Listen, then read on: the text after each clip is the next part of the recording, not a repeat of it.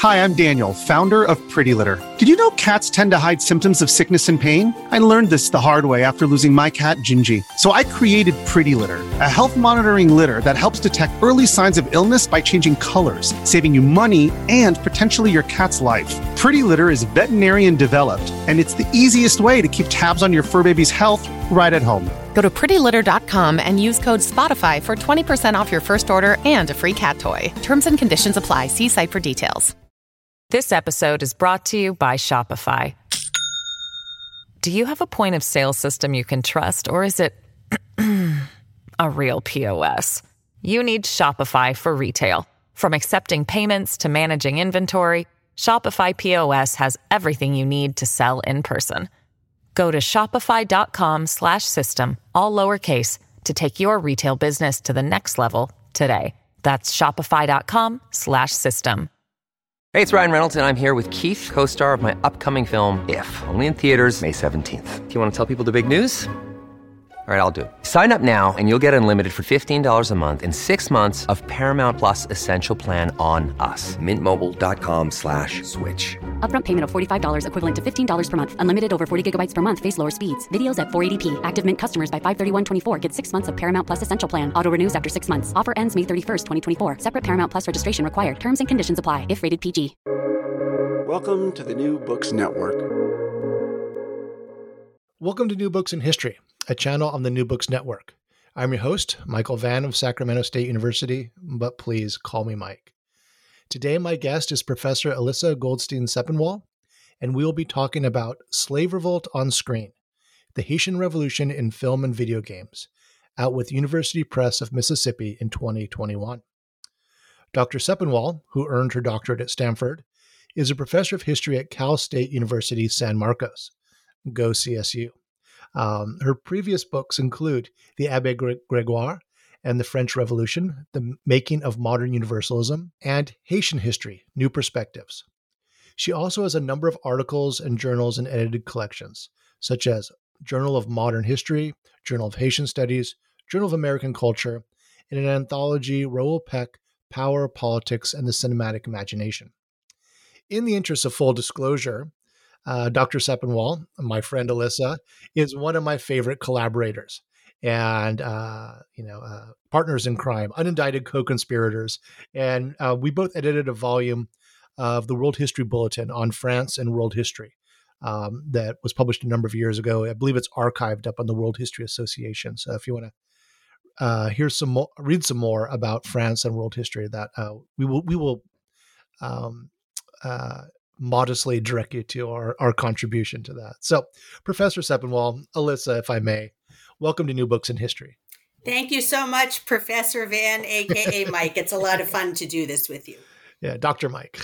Dr. Mike. All right. In Indonesia, my graduate students call me Pak Mike, which is like short for father, but it's like Sir Mike, but Pak Mike, has a nice ring to it. So I'm excited to have you on the podcast, both because we're old buddies and because Slave Revolt on Screen, the Haitian Revolution in Film and Video Games, is such a great book. I've been observing it over the years as it's been taking shape, read a few pieces here and there, heard you present a fantastic paper at the French Colonial Historical Society conference on the video games in particular. And I'm just delighted to see the final project in print. So congratulations. Thank you so much. Thank you, Mike. Yeah, just it's a great achievement. So before we get into the book, would you please tell us a little bit about yourself? I think we share similar professional trajectories, starting as French historians in graduate school and then spinning off to focusing on a portion of the former French colonial empire. You, Haiti, me, Southeast Asia. So what led you from being a Keith Baker student at Stanford? I mean, Keith Baker, the dean of French Revolution Studies proper, to a scholar of the Haitian Revolution? Or is my question right there kind of leading and showing my ignorance that maybe separating the Haitian Revolution from the French Revolution? I don't know, but tell us, what's your origin story? Sure. It's funny you should say, right, that the Haitian Revolution is integrally part of the French Revolution, because when I was in graduate school in the 90s, and until then, the Haitian Revolution was not part of the story when people talked about the French Revolution.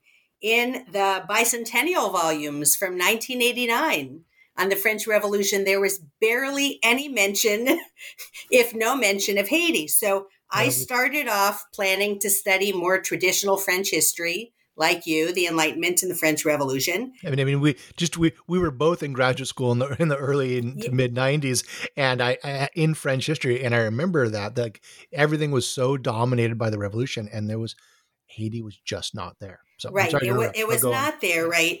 But I had always been interested in the history of minoritized groups like Jews and Blacks, and I tried to figure out a way to integrate them together. So even while I was a graduate student, I started to work on France in Haiti, but that was very unusual at the time. So both you and I were on the cusp of what then later was called the colonial turn in French history, once the field took a turn. But in the old days, as you know, when there would be conferences on French history, there might be only 5 or 6 of us who did colonial history, and it was lonely, and we were sort of oddballs and marginalized. Yes. Talk about marginalized groups. I mean, the studies of critical French colonial studies in the 90s was kind of a non-field. Yes, and in the French Colonial Historical Society, which you later were president of, there was more transformation going on, but it took a little while in the French history societies. Yes. So pushing other French historians to think about France beyond what we call the hexagon, the European part of France, was something that was important to me. And over time, the balance of my work just shifted more to Haiti. I stopped wanting to just look at what people in the metropole said about Haiti and really to study Haitians themselves. So my second book, as you said, was called Haitian History, New Perspectives. And that took me past just the revolution to looking at Haitian history over the long term. And then here I am now with a book on film and video games. Right. So, could you give us a little run through of the Haitian Revolution? Key events, key actors. This is, fortunately more and more familiar to a wider audience, but still just a quick little refresher is always good. Sure, it's true. There are more and more people who are learning about the Haitian Revolution in school, in part because of the work that the World History Association has done to integrate it. But still, sometimes when I tell people what I work on, they say, Tahiti? They don't really know very much, or they just know that Haiti is poor. So Haiti was a French colony in the 18th century called Saint-Domingue. It was the Atlantic world's biggest coffee and sugar producer, the richest colony in all of the Americas. But of course, there was a brutal system of slavery there. All of that wealth depended on brutality towards enslaved people, and resistance was suppressed. So, and sorry to interrupt, but I remember seeing in passing at several points that Saint-Domingue had a reputation for some of the worst violence against enslaved people. Yes, right? yes. Yeah. So about 90% of the population of the colony were enslaved people. So you can imagine the kind of, in order for 10% of the population to be controlling 90%, right? Yeah. It was through very brutal, violent methods where people were scared that if they dared try to resist, that horrible things would happen. And yet people still found ways to resist, even without resorting to armed revolt. Right. But so we've got the most economically important colony at the time, arguably, and the sort of worst case scenario at the time in terms of treatment of human beings. Yes, absolutely. Okay. But it was going to be very difficult to have an armed rebellion. So how did that happen? In 1791, which just so happened to be 2 years after the French Revolution, enslaved people took advantage of the chaos that was starting to happen on the island as different factions of whites were fighting each other as part of the French Revolution, and they launched resistance in the north. So in 1791, Boukman, who was an enslaved person, and a woman named Cécile Fatiman, who was a Vodou priest, they launched the revolution, and it spread around the island. Eventually, the French had to recognize that this was happening, and they didn't want Haitian people fighting against them and kicking them off the island, and then the island being taken over by England or Spain, who then might take that trade and re-enslave people. So they decided, we'll allow people to be free and then hope that they continue to grow sugar and coffee for us and stay part of France. So 1794 is when the French decreed, okay, slavery is over. But in 1802, under new leadership, Napoleon, the French were listening to all the colonists who said, quote unquote, we lost our property. And so Napoleon sent an expedition with the goal of putting the island under control again and bringing back the old order. And Haitians did not want to be re-enslaved. I mean, you're being diplomatic, bringing back slavery, not the old order, but reimposing slavery, which is like kind of a mind-boggling idea. Right. Talk about live free or die, right? That's something that was said in North America, but the white North American colonists were not actually enslaved people. So Haitians did not want to go back into slavery. So they fought bitterly, and they were able to defeat Napoleon's armies, which surprised a lot of people who didn't expect them to be able to do it. And in 1804, Haitian independence was declared under Jean-Jacques Dessalines. Mm-hmm. So what are some of the history? Well, actually, first I'm going to ask you about the significance of the history and memory of the Haitian Revolution. For the importance of the revolution for Haiti's national consciousness, but also for French history. You make some important points about the significance of the Haitian Revolution for American history and its role in world history. Thank you. So I think that the Haitian Revolution significance varies, but it's tremendously important. It's something that for a long time people just ignored in U.S. academia. I'll say unless they were African American, because in the early 20th century, you had a lot of African American scholars from HBCUs who were, working on Haiti. But in the United States, especially now, as people have started to look at Haiti more, they're reclaiming it as a symbol of Black freedom and liberty and self-determination, which is one reason that Haiti was such an important symbol for African Americans from 1804 to the present. In France, it's different. In France, because this was like Vietnam for the U.S., this shock, this loss, there was an effort to forget it, to have a kind of amnesia and not talk about it. So much so that President Jacques Chirac actually claimed in the early 2000s, and he probably wasn't lying, he thought it was true, he'd never learned about it. He said Haiti was never a French colony. Magically they speak French, but that wasn't part... You mentioned that in the book, but how on earth did Jacques Chirac say that? It's this whole amnesia about French slavery, right? Yeah. The French like to imagine that slavery was an American thing in the South. It was far away. And then meanwhile, you're a specialist in colonial Vietnam and Indochina. And so all of the traumas for the French of losing Algeria and losing Vietnam are much fresher than Haiti. So there's just right now a process where French academics are trying to talk more about that. And there was an article in the New Yorker last year in which my research was mentioned that talked about the fact that this still is not discussed. But in Haiti, of course, the legacy of the revolution is much more complicated.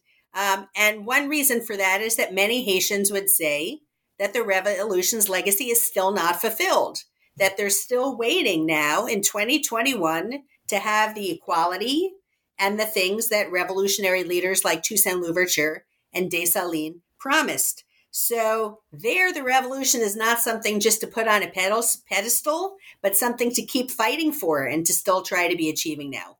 Mm-hmm. And what are some of the various historiographic debates on the Haitian Revolution? I know that there's an older Eurocentric narrative that stresses the impact of the Enlightenment and like literally white men showing up and telling Black men and women about ideas of freedom and equality. And then, the white guys inspired them versus maybe somewhat more nuanced and sophisticated narrative that identifies the role of Haitians as historical actors and making their own history. So what are some of the tensions? Yes, you've explained that very well, Mike. And so in one regard, it's kind of white hero history versus Black agency. But when the French do talk about this, when scholars do talk about this, it has often been a story about the French Revolution sending liberating ideas around the world and sleeping backwards people suddenly realizing, oh, we like this idea of liberty and equality. We want to have that too. So in that narrative, the French are not brutal enslavers. They are wonderful people who sent ideas to other people, which woke them up. And there's still a lot of that around, sadly. I still see those narratives which suggest, oh, the French Revolution happened and then Haitians got the idea that they wanted to be free. Of course, Haitians had always wanted to be free. As Haitians talk about their own history, from the moment that people were captured in Africa and enslaved, people wanted freedom. It wasn't something that they suddenly heard about by listening, at the dinner table to their enslavers after 1789. So Haitian narratives stress resistance that was maybe not the same all of the time, but that was ongoing long before 1789. So to kind of sum that up, the question is, did 1789 and French ideals cause the Haitian Revolution, or were they just an opportunity that Haitians took to get the freedom that they had wanted? Right. Isn't there a major revolt in the 1750s? Yeah, there are a few different ones that happen around the 18th century. Certainly in the 1750s, there was a spate of poisonings that happened. Because again, enslaved people, if they didn't have access to arms, and if they didn't want to be tortured and to have all of their family tortured, they tried to do resistance that was more surreptitious, that couldn't be traced to them. So there was a spate of poisonings. Right now, whether these were purposeful poisonings is being contested. John Garrigus is arguing that they weren't purposeful. But at any rate, Mackandal, who was an enslaved person and a Vodou priest, was said to have been behind this all, and then he was tortured and executed. In 1750s? In the 1750s, yes. Yeah. So it, from the Haitian perspective, this is the culmination of a series of revolts, longer term political ferment, organizing, and so forth, which is, definitely, I mean, I learned about the Haitian Revolution in my AP World History class in the 80s, but it was very much, the white guys showed up on boats and told the enslaved people, and they joined into the revolutionary project. So I think that's an important shift. And one of the things that hopefully all the listeners know, but I think is important to underline, is how significant this revolution is in world history. It's how would you classify it in terms of, it's the first successful slave revolution in the New World that results in an independent state.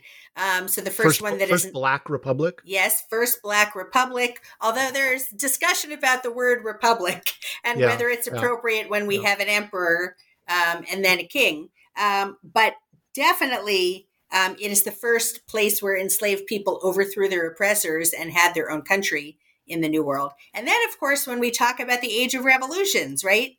The French and the Americans both talk about all men being free, but it was only in Haiti where that was really made a reality first, where a person's skin color did not matter. Gender, yes, that is another question, but where men of all colors were deemed to be equal.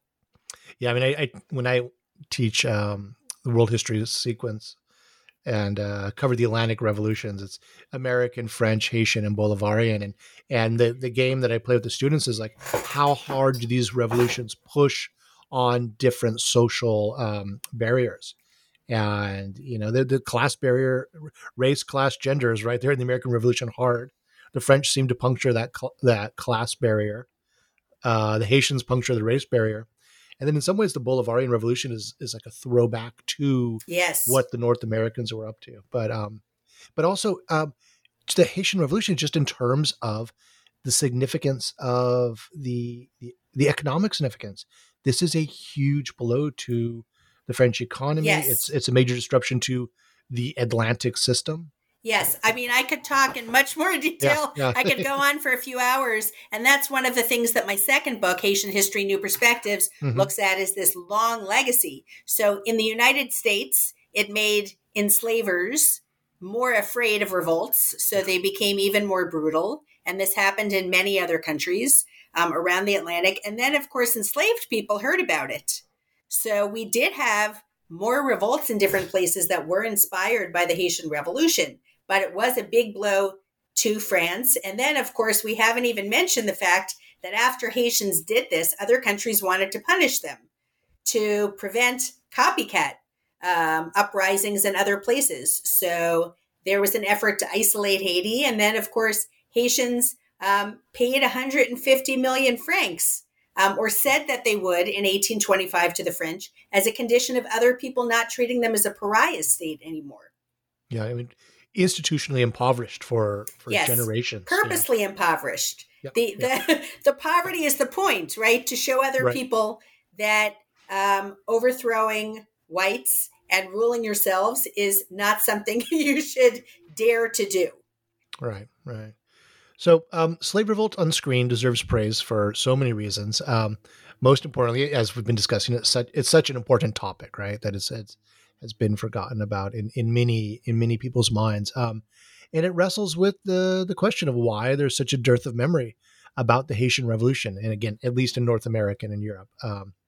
And as you try to answer that question, you take us to some surprising places. You take us to the movies, right? And take us to go play some video games.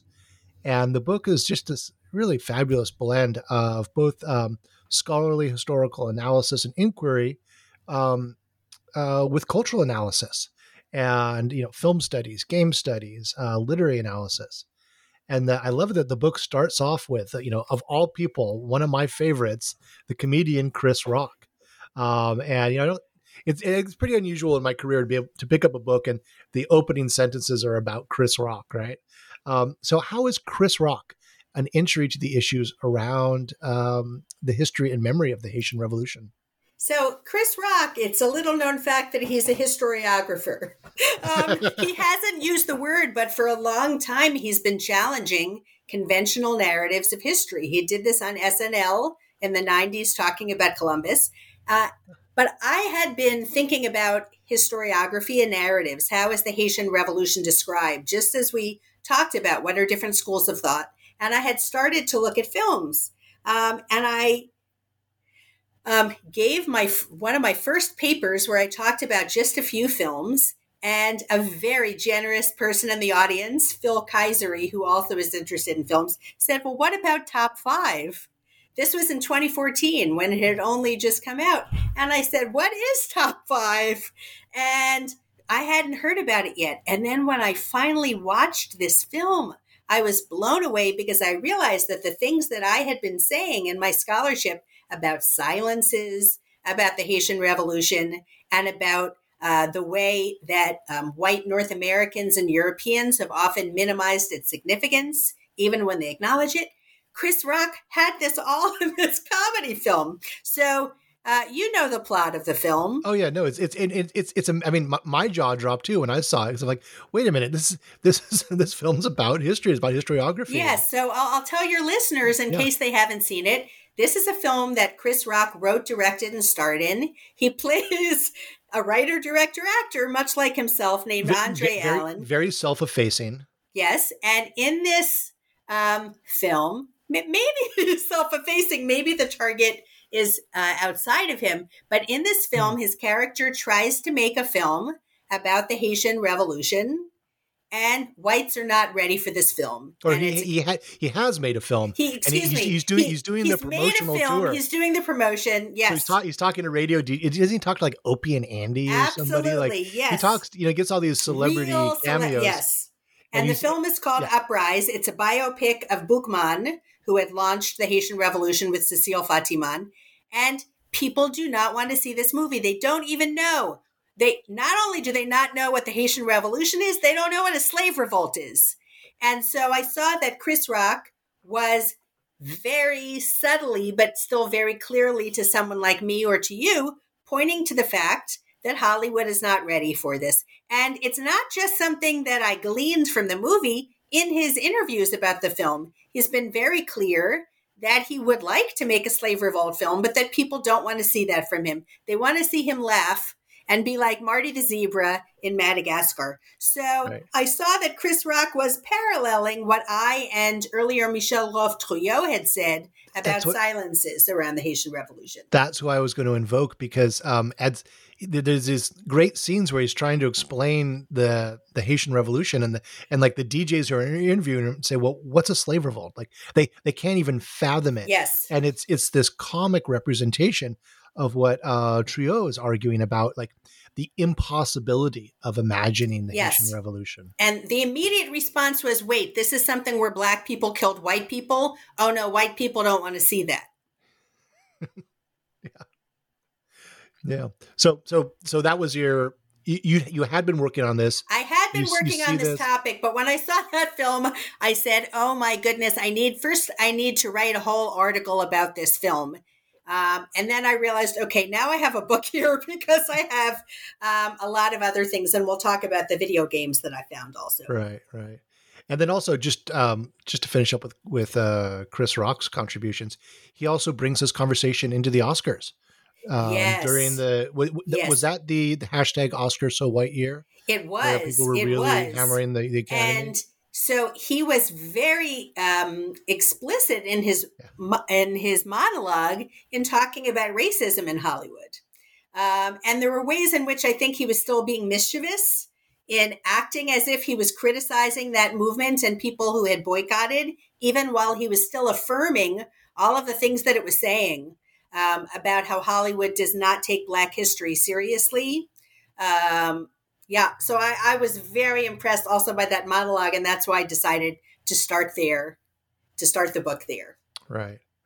So walk us through the structure of the book. You've got 3 sections, the first on foreign views, then the second on Haitian perspectives, and the third on video games as this alternative screen culture. And they each build on each other and builds us this larger argument. So let's go through each section. Starting with the first section, how has the global North presented the Haitian Revolution on film? What are some of the tropes we see? What are some of the more cringy kind of things? I know you really take the film Burn to task, which, I'll confess, I know Burn is problematic AF, but I'm so captivated by that film. It was the first one that I knew also. I think that there are valuable things about it. Yeah. So tell us about this first section where you start to go through these Western, European, and North American representation. Sure. So when we say global North, in this context film, we're talking about Hollywood and Paris primarily, even though there's some other film centers. So on the one hand, there's been ignoring the Haitian Revolution. When we think about all of the films that there are on the French Revolution or on other epic stories, there has not been a big epic yet on the Haitian Revolution. And one of the things I talk about in the film, just as Chris Rock showed in Top 5, this kind of fear of putting this on screen, unless maybe there's a white hero that white audiences can look at and say, oh, if I was there, that would have been me, and then not really grapple with issues of structural racism. But in fact, there are some films, as you see in the book, that I found that are about the Haitian Revolution. And some of them have good points, right? Burn. There are many good things about the film, but there are still some ideas that are racist or unwittingly racist in the film. So I build here on Michel Rolfe-Trouillot, who said that even when, quote unquote, Westerners, North Americans and Europeans talk about the Haitian Revolution, sometimes they do it in really dismissive ways. For instance, thinking that Haitians could not have imagined, planned, and organized their own revolution. Someone must have tricked them into doing it. So some of the tropes that we see in films, The Emperor Jones was a film with Paul Robeson in the early 20th century that is loosely based on the story of Henri Christophe, who was a revolutionary who later becomes king of the north of Haiti. In that film, we have the trope where a black head of state is ridiculous. Like, if there's a black head of state, he must be corrupt and kind of a buffoon, even though Robeson did his best in that role. Yeah, and Robeson's character is an American. He's an American, right? It was a gambler who gets into a knife fight or something. He's a criminal. He escapes and he goes to this island. He's a ne'er-do-well. And the people there accept him as their king. And he just steals lots of money from them and ultimately has a tragic end. But that's one. Go ahead. Yeah, and I was really, Robeson's such a hero of mine, and I didn't know this film, and I was. Did he say much about it? Like what he was trying to do? Yeah, I'd say it was not his. I mean, he was taking the roles he was offered, and he was trying to get better roles. Yeah. So later, he tried to make a much better film on the Haitian Revolution with Sergei Eisenstein in Russia. Mm-hmm. And this is something that my colleagues Charles Forsdick and Christian Hogsberg have written an article about. So Robeson definitely, again, this is what he was getting from Hollywood, and he wanted to do films that were better. But right, that's what we have on screen. Then Byrne, there we have this trope. A white man instigates the revolution in order to capture the trade for England versus the country who's in charge of this fictional island. And even if enslaved people were unhappy, the film kind of portrays them as kind of too backwards and passive to have thought of this on their own without being pushed. Although you're being too kind of betrays. No, the Marlon Brando character, who again is so problematic, but I'm just so captivated by that performance because it's so over the top. And I read somewhere Brando said that was one of his favorite roles. He's wearing this ascot and these super tight white pants, and just everything about it just drips like. Well, I guess today maybe we call it toxic or imperialistic masculinity. Yes. But he literally grabs like a stevedore, a dock worker, and teaches the guy, gives him revolutionary consciousness. I mean, it is all white man, but it's interesting because he's not. I mean, it's open for critique. I mean, he's not necessarily a savior. I mean, this is. Right. Who made this film after all? Who made this film? Well, Pontecorvo, who made Battle of Algiers. And so the great revolutionary filmmaker, right? So. What I argue about that film is that it's anti-colonial, but it has more kind of racist presuppositions than Battle of Algiers. Battle of Algiers, which he made with the support and in collaboration with the newly independent Algerian government, shows Algerians fighting back against the French on their own accord. But somehow when he turned to the Caribbean and to enslaved Africans, he didn't have this idea that they could have planned it all themselves. But as you know, he's also making a critique at the time he's making the film about Vietnam and the way that other countries interfere and make people puppets and then watch things explode. This episode is brought to you by Shopify. Do you have a point of sale system you can trust, or is it a real POS? You need Shopify for retail. From accepting payments to managing inventory, Shopify POS has everything you need to sell in person. Go to shopify.com/system, all lowercase, to take your retail business to the next level today. That's shopify.com/system. To be fair, it's really a film about American imperialism. Yes. In the Cold War, as opposed to doing Haitian history or doing Caribbean history. I mean, and it's a little unfortunate to use Caribbeans for this purpose, right? But that was his project, I taught it I've taught it a number of times, and I taught it in China twice to my that must have been interesting. Students in Shanghai. They enjoyed it, although they were horrified by one of the lines at the very end of the film where Brando says, "Well, everybody loves milk and sugar in their tea," and they were like, "What's wrong with you English people? You don't do that to tea."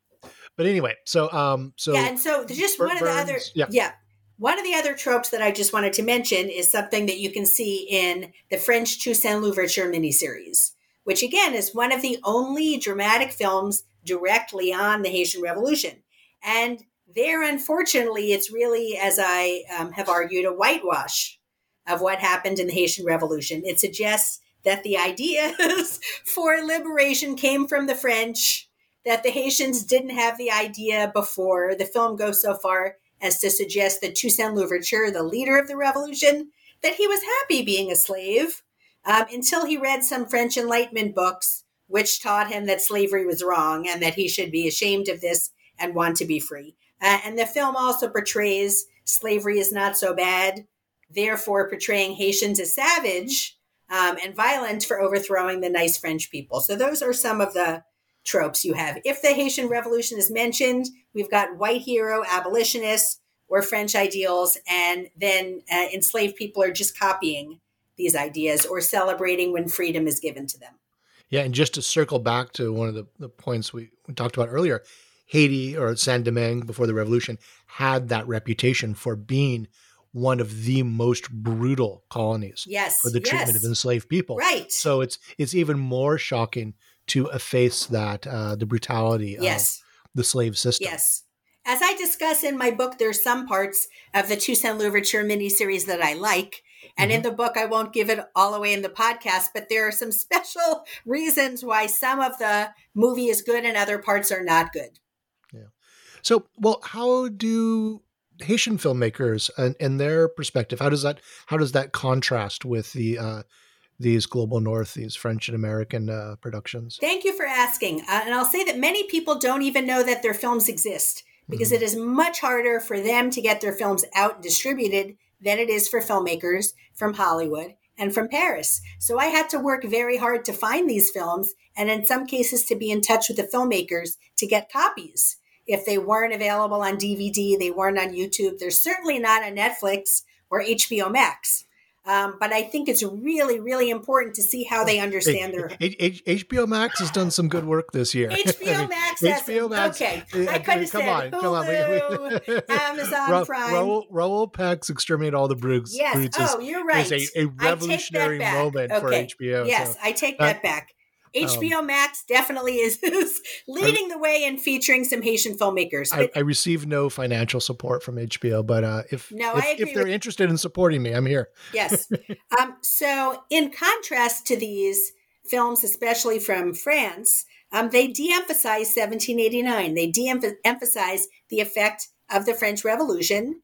And as I've said that Haitian scholars often do when talking about their history, they focus on long-term resistance.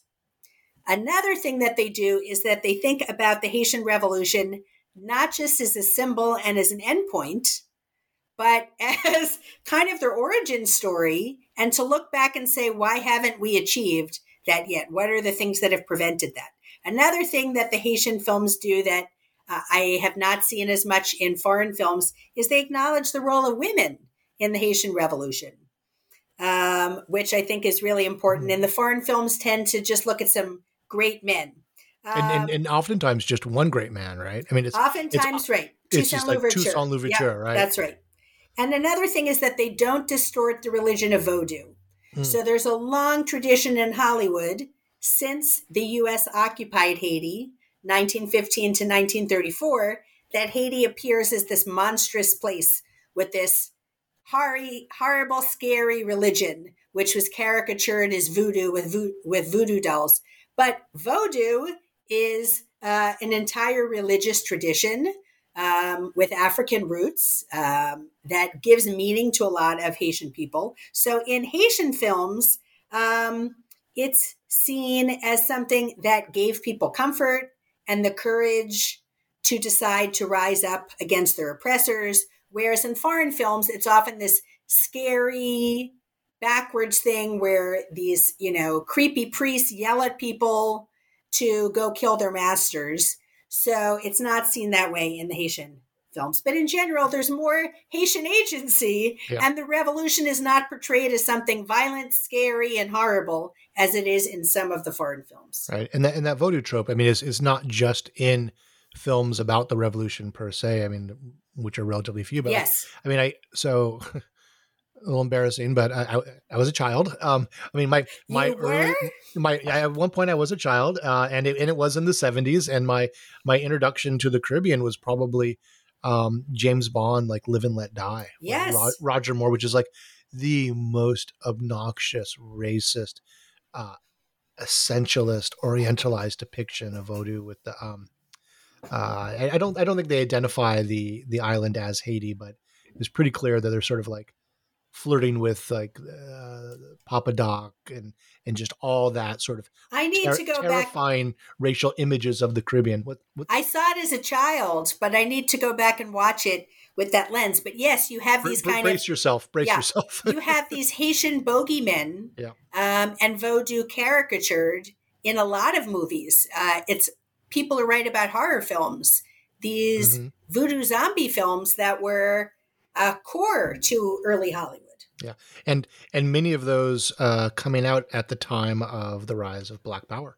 Yes, as you note in the end of the book with Planet of the Apes, which again another childhood favorite of mine that probably instilled some problematic ideas in my young brain. But let's go on. So you mentioned some of the challenges faced by Haitian filmmakers in terms of financing, control of the narrative, and also language choice: French, Creole, English. Like what are the various obstacles, challenges for the Haitian filmmakers? Thank you for asking this question, Mike. It's really important because I have outlined for you, right, how people from the global north have portrayed it and how Haitians have portrayed it. But we have this huge imbalance and asymmetry because those first group of films are the films that people know about, that they can stream, that they can buy DVDs of, that they could have seen in the theaters or on their televisions. And Haitians do not have budgets to work with like people do in Hollywood or in Paris, even for documentaries.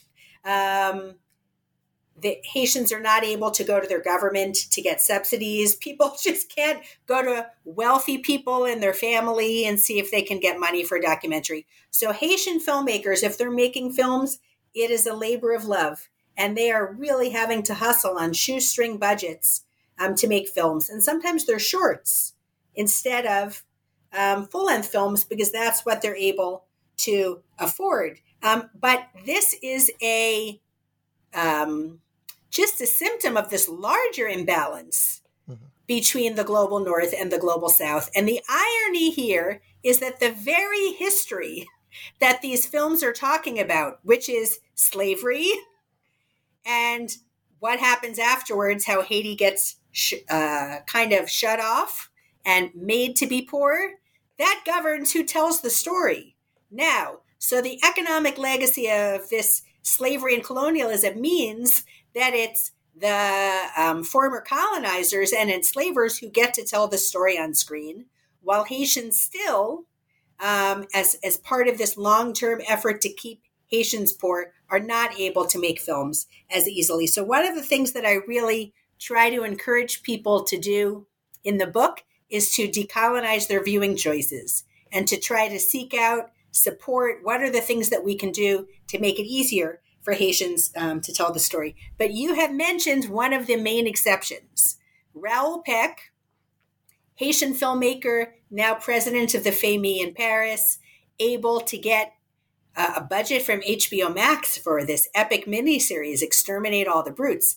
There's an opportunity for audiences to see some Haitian perspectives on screen. And I think I agree with you. It's a really revolutionary miniseries in presenting ideas that many Americans, USians, as my students like to call them, have not had to grapple with on screen.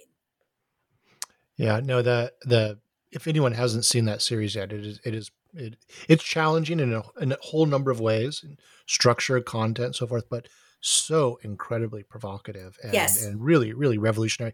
And for that to be on such a mainstream media platform as HBO. And I'm writing a review of it, and I was rewatching it the past couple of days, and I was really struck with the way it has so many elements of revenge fantasy in it. I saw a recent interview like video games. Oh, well, okay, hold on. That's an excellent we'll get to segue. that later. I see a future in podcasting for you. That was smooth. But just like the I don't want to give it away, but the opening of the second episode, which is entitled "Who the F is Columbus?" There's an alternate history of Columbus arriving on the shores of what is now Haiti. I got to screen Exterminate All the Brutes a few days before it aired. I got a special preview. And when that title card came up on the screen, who the F is Columbus? I was screaming at my monitor because, again, that's not usually what we see on our screens about Columbus. There's a whole series of events like that it's such an incredible intervention into the cinema. Anyway,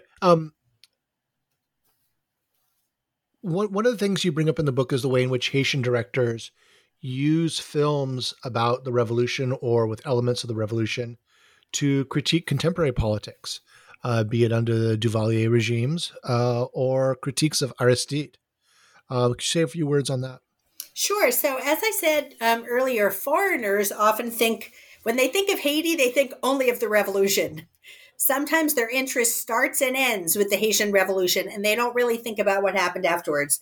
But of course, Haitians are living this reality every day that's a result of the legacy of their history and the fact that there are many countries who don't like Haiti and see it as this kind of dangerous outpost that needs to be controlled in the Americas. So when Haitians are looking back to the revolution, they're often thinking about these unfulfilled promises and the fact that they need to struggle. So under Duvalier, under Papa Doc and Baby Doc, Haitians could not make films that were critical of the government in Haiti. So it was only Haitians in diaspora who were able to make some films about the dictatorship in which they invoked the revolution and its heroes to encourage Haitians back in Haiti to rise up, to be like Toussaint, be like Dessalines, be like Christophe, and to rise up once again in a new Haitian revolution.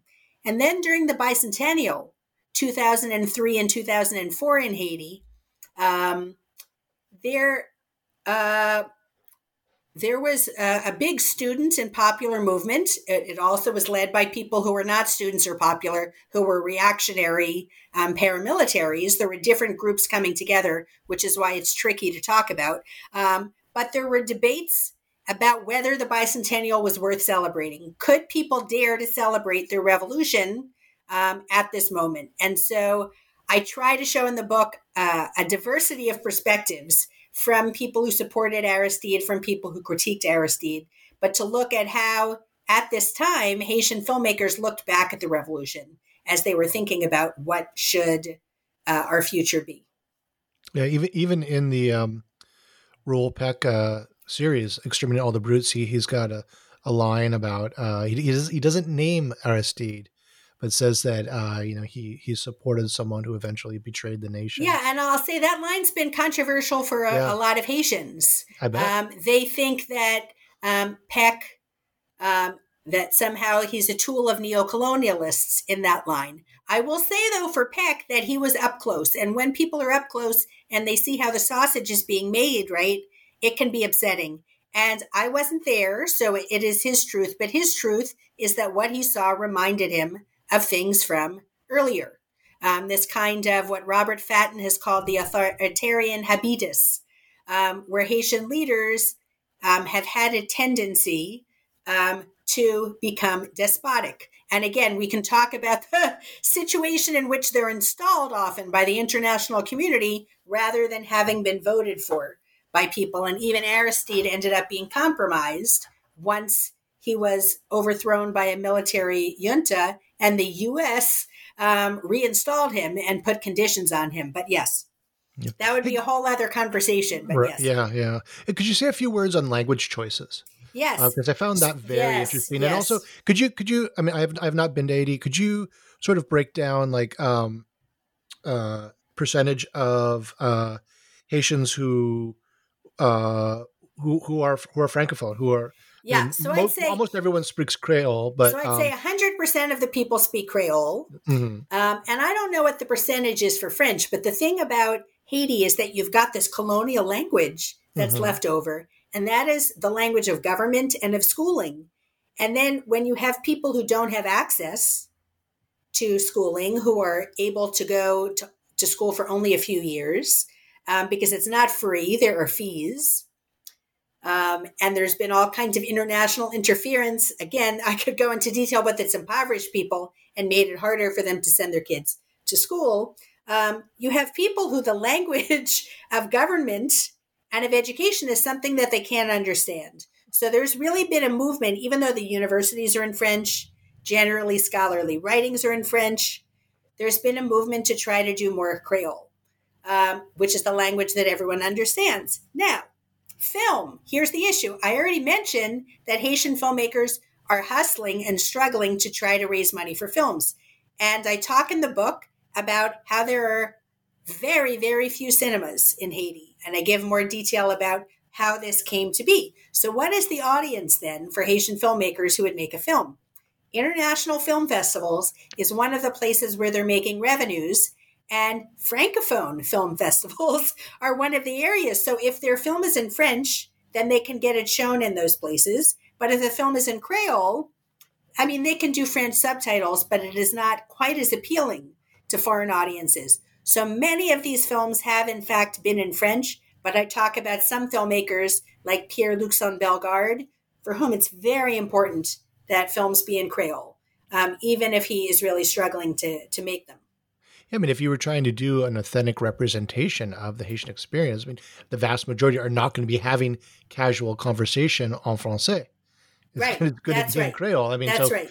if you do it in French, that is right there an inauthentic representation. Except that the Haitian films are often documentaries because dramas are more expensive. So when they're talking to talking heads, what do you ask them to speak? Do you ask them to speak French or do you ask them to speak Creole? And so that's been one of the issues. You noted that there were some films with the same talking heads who in one speak French and in the other speak Creole. Yes. How would an all French documentary be? Would it be less accessible for a Haitian audience then? First of all, the question is, how are Haitians seeing film anyway, right? Yeah, because right. People would need, I talk about how the fact that television sometimes asks for money to put something on TV as opposed to paying the filmmaker. And there are hardly any cinemas. And do you have streaming at home? Electricity is an issue. And again, I want to place these in the context of the larger international situation, which is more complicated, but in which Haiti has been impoverished by interference numerous times. Raoul Peck, we mentioned, made a film about the earthquake, the 2010 earthquake, that was called Fatal Assistance, how interference by the international community that was supposed to be helping people, ostensibly helping people, was often making people more poor and endangering them. So we have that situation. Inadvertently brought cholera as well. Yes, inadvertently, yes. I mean, yes, this is a huge issue. But yes, yeah. yes. Well, yes. Thanks to Jonathan Katz for identifying that came from the UN, which has not wanted to take accountability. But the films, right, are often for foreign audiences, even by Haitians, or for elite Haitian audiences if they're in French. So that's one reason why, if there are ways we can figure out how to support Haitian filmmakers, they can make films in Creole with French or English subtitles, if we will pay tickets, right? People sometimes are just tempted to just watch whatever is free that's streaming on their TV as opposed to buying a ticket for a film festival that's going to support the filmmaker and enable them to make other films. Right. So one area that came as a surprise to me that you found actually a really vibrant engagement with the revolution and in many ways some much better representations of the history of the revolution was video games. And so this is a real surprise for me. I'm someone who works with a lot of non-traditional sources and also non-traditional presentation of history. So I loved this section. I mean, how did you get on the track of analyzing video games, and what does the study of video games tell us about the Haitian Revolution? First, I'll say in terms of non-traditional representations that I love your graphic history of colonial Vietnam, and I teach a class on non-traditional histories where we study video games alongside graphic histories, including yours. But I, like most historians who are not gamers did not pay attention to historical video games. I assumed we're too busy reading. we're busy reading, we go to the cinema, and there's this assumption that video games are simplistic and that they don't tell very good history. Again, there's some historians who are gamers who've been more alert, but many of us have not been paying attention. So my interest in video games on Haiti started when a student said to me, when we were studying French colonial Haiti, "Oh, Dr. Sepinwall, there's a new game on this." And I said, What do you mean there's a new game on this? And he said, his name is Nick Boyens. He said, "This, what we're studying right now."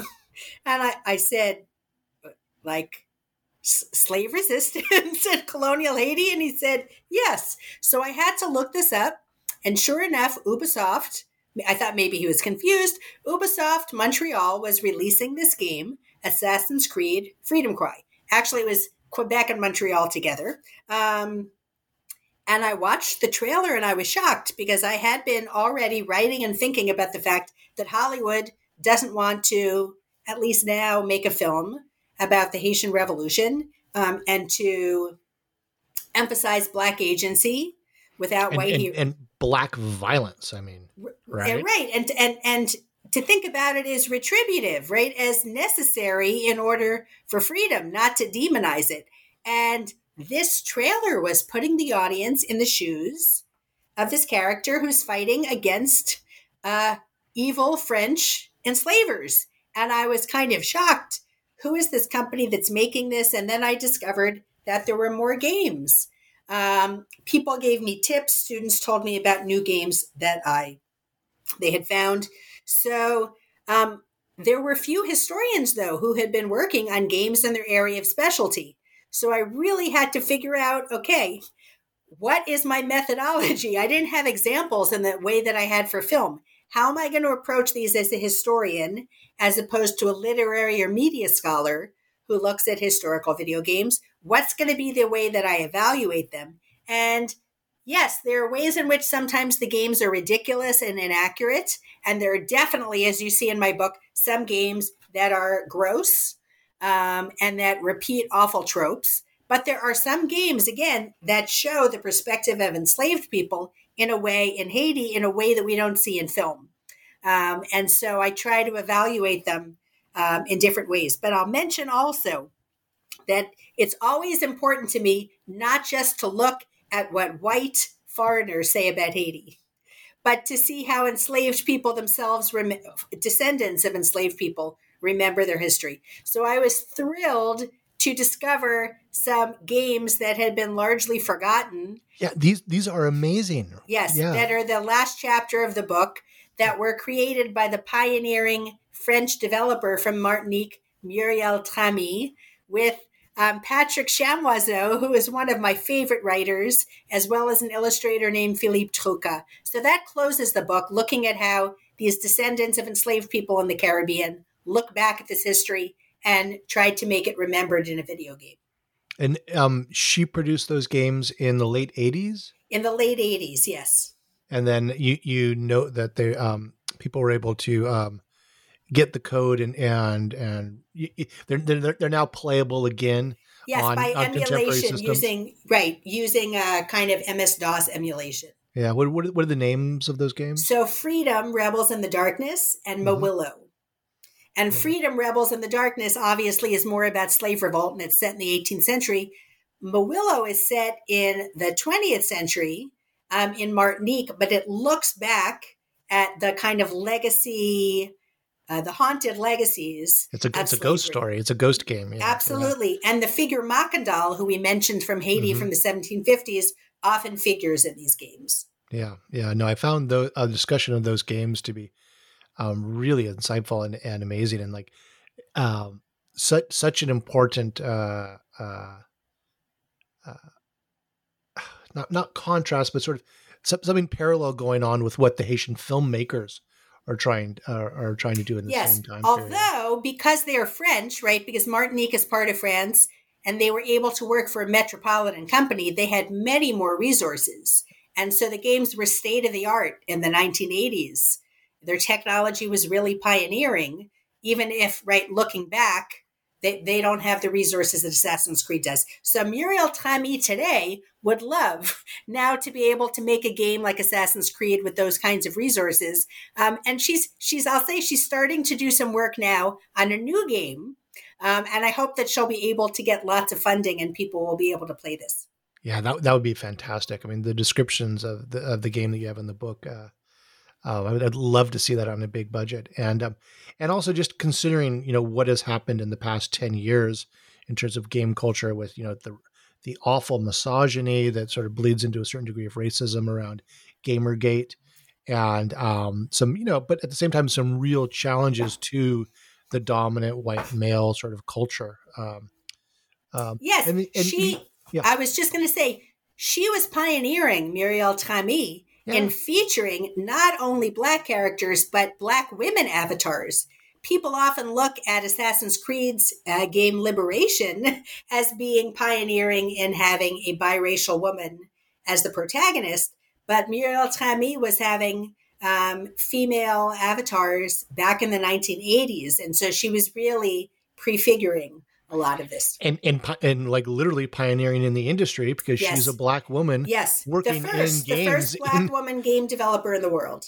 Yeah, and in the 1980s. Yes, and then again put that in context of what happens decades later with Gamergate. Yes, and the misogyny there, and the rank hostility towards any idea of women in this gaming culture, but.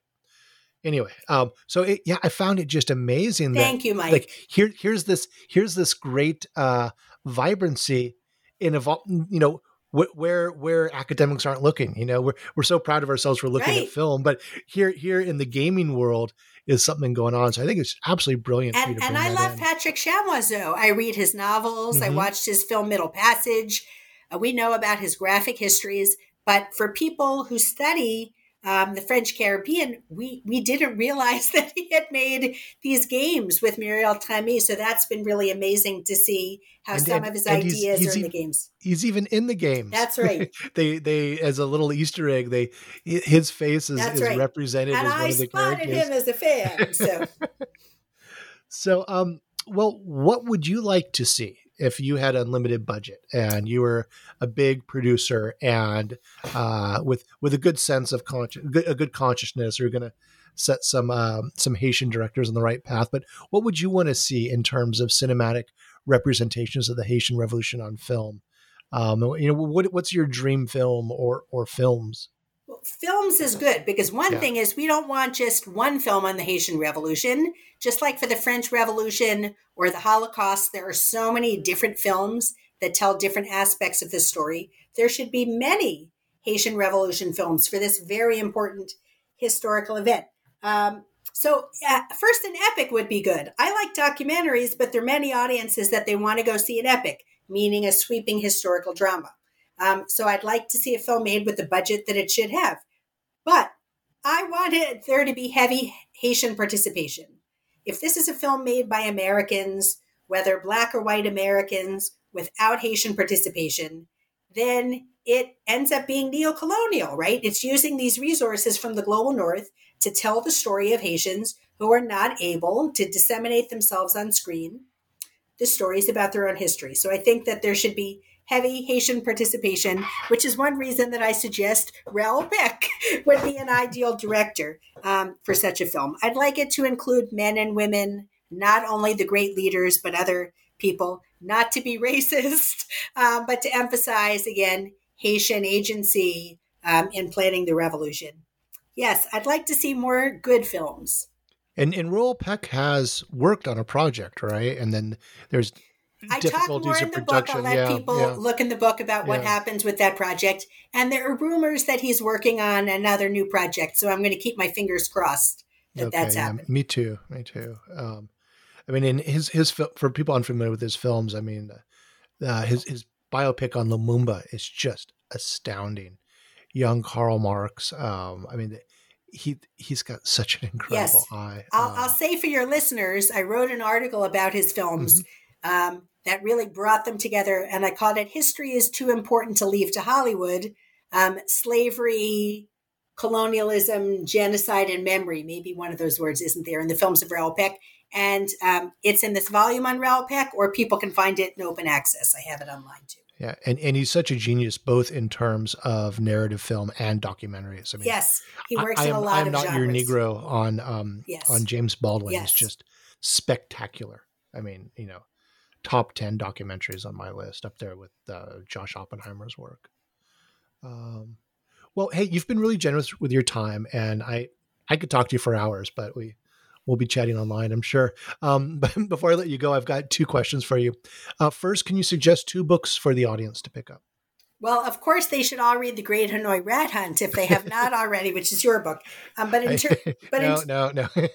In terms of Haitian history, if people have not already read it, Silencing the Past by Michel Rolfe Trouillot, Power in the Production of History, is a fantastic book. And not just in terms of Haitian history. Yes. I think all historians, and I think all thinking, educated people should read this book. It is so profound in so many ways, and for the generally poorly informed North American audience, here's something good to read on Haiti, and maybe why you don't know anything about Haiti. Yes. Right. And then there are a lot of wonderful books on the Revolution, but one of my favorite is an oldie but a goodie, Carolyn Fick. The Making of Haiti, the Saint-Domingue Revolution from Below. And it's just a really wonderful book that really shows resistance ongoing before 1789 and 1791. And my students really love that book. Hey, could I ask you a question? Okay, of course I can. That's what I'm doing here. But what's the current take on CLR James, now classic, Black Jacobins? Funny you should ask that, because I've actually written a reception history that talks exactly about this issue of where is the field now. And so it was in the Journal of Haitian Studies. I have it also online on my academia.edu page. And certainly, to sum it up, very important book in many ways. But there are also ways in which the kind of current historiographical consensus differs from it, which is not surprising for a book that's 75 years old. Somehow, right? We know that's normal in history that 75 years later, historians would have a different idea. But that book is so iconic that sometimes it's hard for them to imagine that. So Fick, in fact, it's very interesting because I used to see Fick's book as different than James, that it was a corrective to James and looking at average people, average enslaved people, and not just at the Leader Toussaint Louverture. But in fact, I learned, how did she work on this project? She was mentored by the great CLR James, who suggested to her that maybe she should look, that he thought he hadn't done that enough, and he suggested that she do that. So that was a wonderful detail to learn, to understand that he also had some influence behind this turn that is in some ways different from Black Jacobins. Yeah, and also he's just such a great writer, and that book's just so engaging. And a monumental thinker and theorist. Yeah. Oh, absolutely. There was a great podcast on the Jacobin podcast series on him. Came out about a month ago. That was really fabulous. That just did his whole life, and just amazing. Anyway, finally, what are you working on now, and what can we hope to see from you next? I'm still thinking about it right now. I definitely am going to keep working on Haitian historiography. I'm definitely going to keep working on Haitian film. Some of the projects that I might do, one is about other unmade films by African Americans on the Haitian Revolution in the early 20th century, if I can find enough resources. I have a project that I might do that's about the Haitian Revolution and U.S. hip hop. And I'm going to see if there are more games that come out for me to analyze also that invoke Haitian heroes. Yes, because I found a number of them that were increasing. Yeah, and I'm excited to see something on Haitian Revolution and American hip hop. That sounds fantastic. KRS-One. My old roommate wrote essentially an intellectual love song to KRS-One. I was roommates with a guy from Sublime, and he's got a whole song about. The refrain is, and now I know because of KRS-One. There you go. So what I'll just say quickly is KRS-One and Chris Rock, that in some way this project and future project is living the dream in taking historical interests that I have and taking them into pop culture, which has always been a love of mine, And I've always loved KRS-One. So to discover that he's interested in Haiti and that he's pointed out silences in how people talk about Haiti, just like Chris Rock, that is a project that I really want to be able to write up. Fantastic. Well, hey, Alyssa, Dr. Sepinwall, thank you so much for chatting with me. I really appreciate this. Thank you, Mike. This was a lot of fun. So this has been a conversation with Professor Alyssa Goldstein Sepinwall about Slave Revolt on Screen, the Haitian Revolution in Film and Video Games, out with University Press of Mississippi in 2021. I'm Michael Vann of Sacramento State University, and this has been an episode of New Books in History, a channel on the New Books Network. Thank you for listening.